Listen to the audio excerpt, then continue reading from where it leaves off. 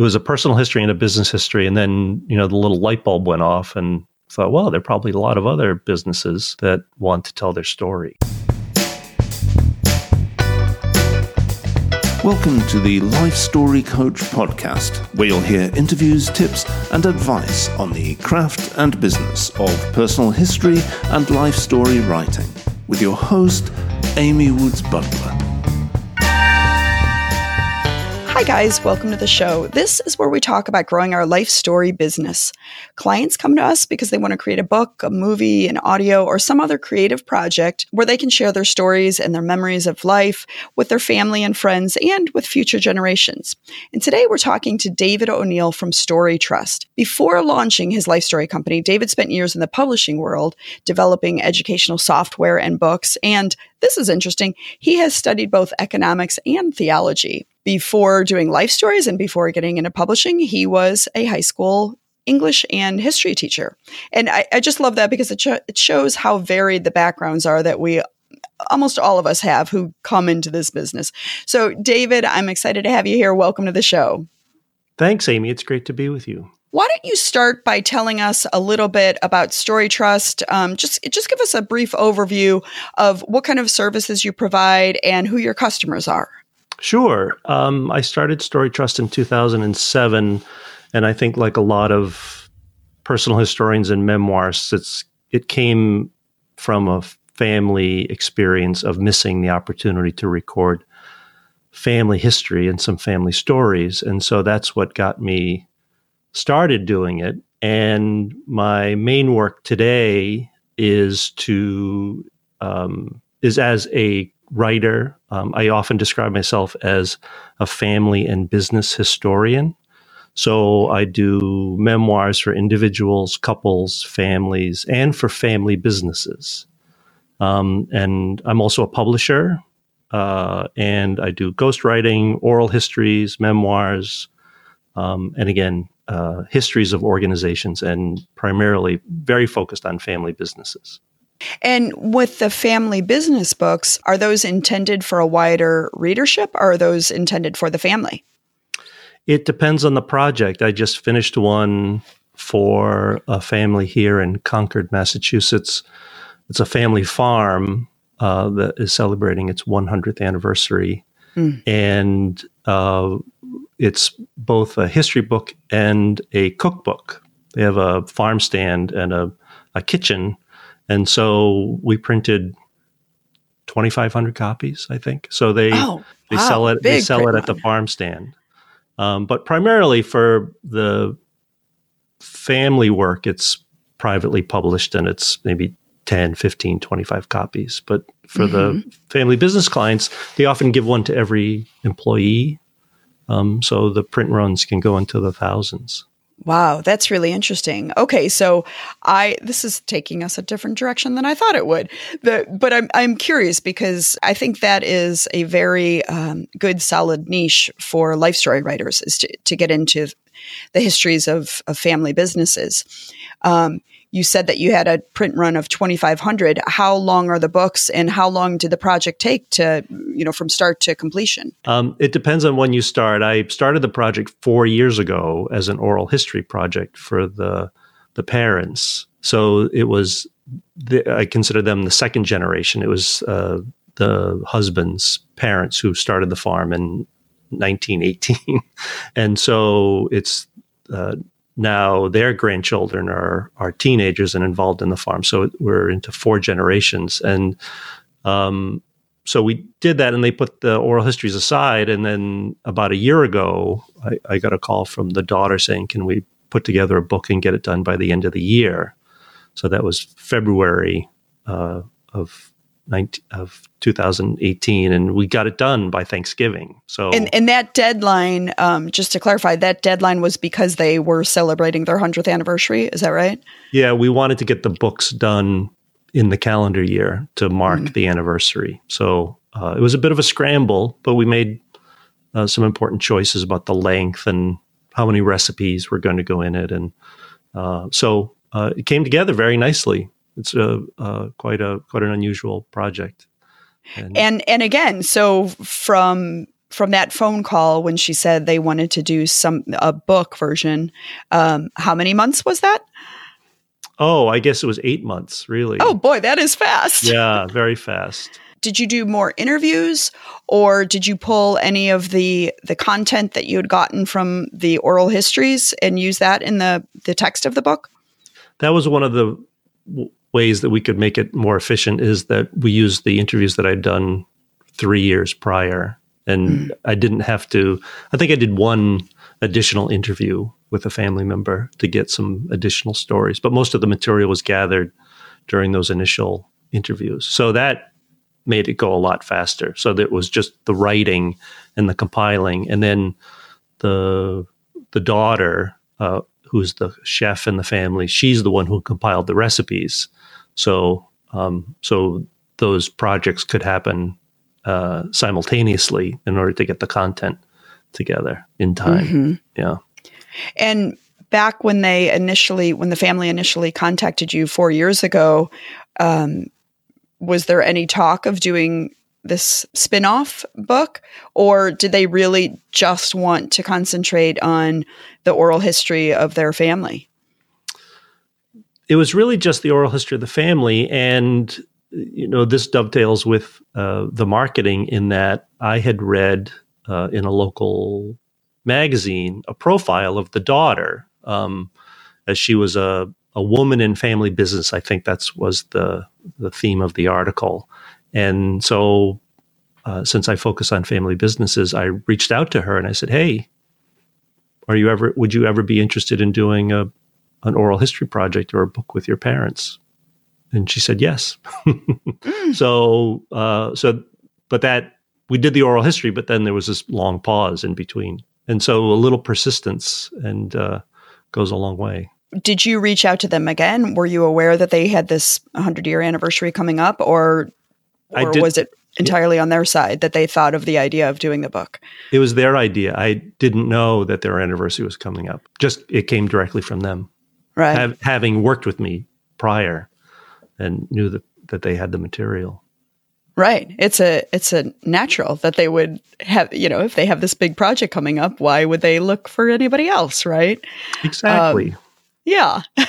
Well, that's interesting, because I think when I first started the Story Scribe, which is my life story writing business, the very, very early days, I sent out a few, I was knocking on a few people's doors, and I never heard anything back. And I very quickly decided that was not the way to find business, but it's worked for you. And is that something that you do regularly? Do you have any kind of system where you're reaching out to people, or is it just sort of when the urge strikes? And have you ever been hired for other projects because of you actually reaching out and introducing yourself? I have. And it comes from, I think the work that I started very early on in marketing was to focus on networking and to develop a network so that I would be able to get projects through referrals and not through advertising or some other methods. But that's how I've built the business, is by going to lots of networking events and eating a lot of hors d'oeuvres and shaking a lot of hands and just doing the foot leather work of just going around, because the calculation I made early on was that I couldn't afford much for advertising. I did try a couple advertising attempts, but they failed. And I figured my time was, at least early on, it was just my own, and I didn't put much of a value on it in terms of dollars, because so rather than dollars out to pay for advertising, it was just my time. So that was the calculation, and it was a lot of one thing led to another, and I can point back to the very first steps I made in 2007 that are still kind of paying benefits. Wow. So good for you. So it sounds like it's a strategy that definitely worked. Do you still attend networking? Are you still doing all of the networking? I'm not doing exactly what I was doing before, but I still use networking as a main driver for business. That's a topic that I want to jump into. You do some marketing to some specialized groups, and we want to get into that first. But before we go there, and that's for people who are curious, we're going to talk a little bit about your work and your outreach to wealth managers. But when you first started, because I think there's probably quite a few listeners who are just now getting into life story work, and you found that the networking, was an investment in your time, but it paid off. Do you think that there are any networking groups okay? Are there certain specific types of groups that are better than others? In my experience, some are better than others. When I started, it all began with a speed networking event at my local Chamber of Commerce. Mm. That's what kicked off the whole thing. So I thought I've heard about the chamber, and I thought this might be just a place to start and get word out about what I was doing. And speed networking is like speed dating. You spend 5 minutes talking to someone, a bell rings, and then people move to the next person in line and you chat with them. And so it's a very efficient way of getting to know people in the community. So I would encourage anybody who's starting or planning to start a personal history business, or any business for that matter, is to contact your local Chamber of Commerce. Because if I was thinking about my marketing as concentric circles of my immediate neighborhood and city, and then expanding out geographically to neighboring towns and along major highways and corridors to, the idea was, let me get to places where it's efficient to get to clients. And right. And also you got to have that practical thing in mind, right? Right. It can't be to the moon and back, right? That's right. And I figured, well, I live in the western suburbs of Boston, and so it's a highly educated, affluent part of the world. And so I thought, well, if I could reach people here, this is the profile, the demographics of people that I'd like to have as clients. So why not just start locally and try to expand from there? So the local Chamber of Commerce was a great place to start. And so after I went to that initial event, I met someone, or at that event, I met a local attorney, and he said, "Oh, have you ever been to a networking group?" I said, "No." And he invited me. And so I attended one of, there are several different kinds of networking groups. This one is called BNI, Business Network International. And there are chapters of BNI all over the world. Internationally, take international seriously. And I think just even within a 5-mile radius, there are probably 15 chapters here in the Boston area. And so BNI focuses on building your business through referrals. And they use the word referral very specifically. And referral is, I meet you, I like you, I think you're a good person, and I think you're a good professional, and I recommend you to somebody who I think would benefit from your services. The kind of most obvious example is in real estate. There are a lot of real estate people in BNI. So if I attend the meeting as a member and I know someone who's looking to buy a house, and I meet a real estate agent and I like the person, I refer the real estate agent and say, hey, talk to them. But the referral specifically is that I connect the two people, that I say to my friend, I know Sally, the real estate agent, I'd like to introduce the two of you. Would you be open to me doing that? And then you do that. Now, that sounds like how is that different than anything else? Well, it's very different than I take Sally, the real estate agent's card, and I give it to my friend and say, here, you can call them. That's fine. Or I mentioned to Sally, I have a friend who's looking to buy a house. Here's their name. that's okay too. But that's it's still a little cold. It's not a warm introduction. A warm introduction is I talk to my friend and I say, "Oh, I have a real estate agent who might be able to help you. Could I introduce you together?" And if the person says yes, then I introduce them. I maybe through an introduction email, or I ask my real estate agent friend, a new friend or new colleague, to contact the person who needs that service. And so those differences between those different actions I described are very subtle, but they're very different between. It's the difference between just passing along a card and making that warm introduction. So that's what BNI really encourages. And the other benefit of BNI is, there are other organizations. One is called LeTip, LE capital TIP. Oh, I'm not familiar with that one. And there are others. I think Tiger 21 is another one. So you just find which local networking groups there are, and your local chamber of commerce will have them. Well, how does this fit in then with? Because I've done some networking groups as well, mostly because a woman that hired me to do her book. It's really the only business book I've ever done. And the theme was social networking, not social media, but actually getting in front of people. So it had a lot to do with networking groups. And, she told me I needed to start going to some of the networking groups.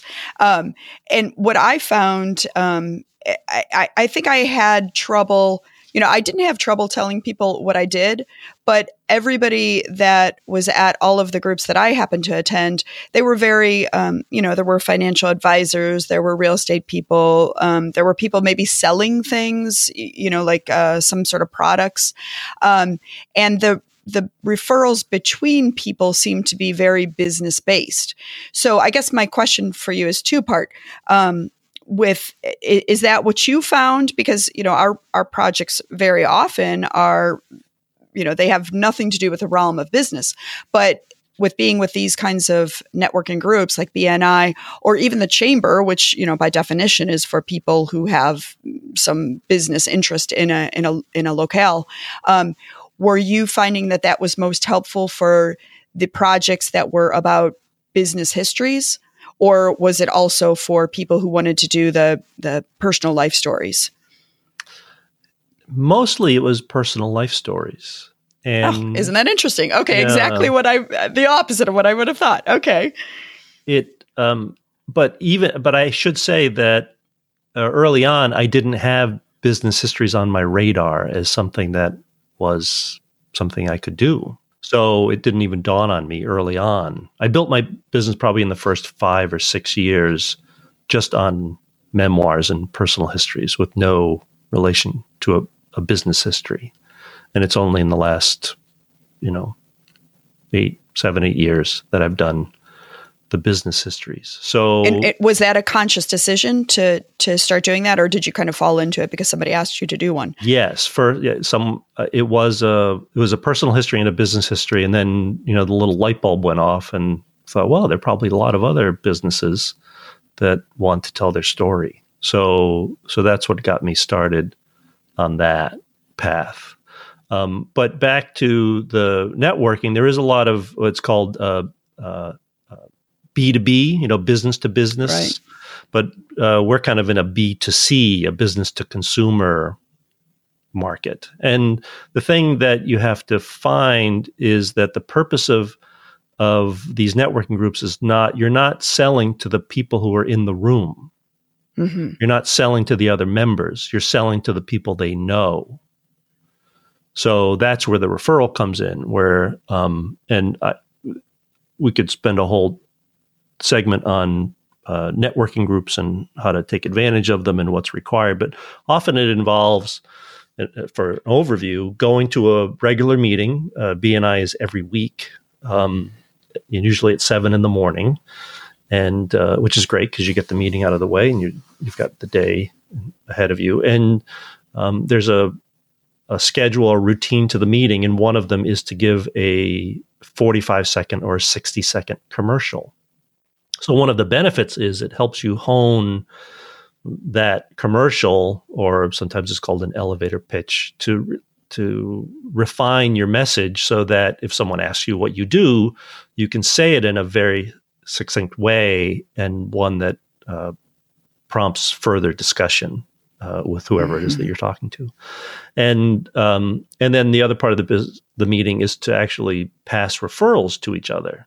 But that passing of referrals happens while the other members are out and about during their week, and they might run into somebody who's got an interesting story, and they'll say, "Hey, have you ever thought about documenting this life story that you're telling me about?" And the person would say, "Well, no," or "I thought about it, but I don't know where to turn." And they say, "Well, I know a gal or I know a guy in my networking group who does this." So that's the point, is that it's that these other members of the group are your eyes and ears out.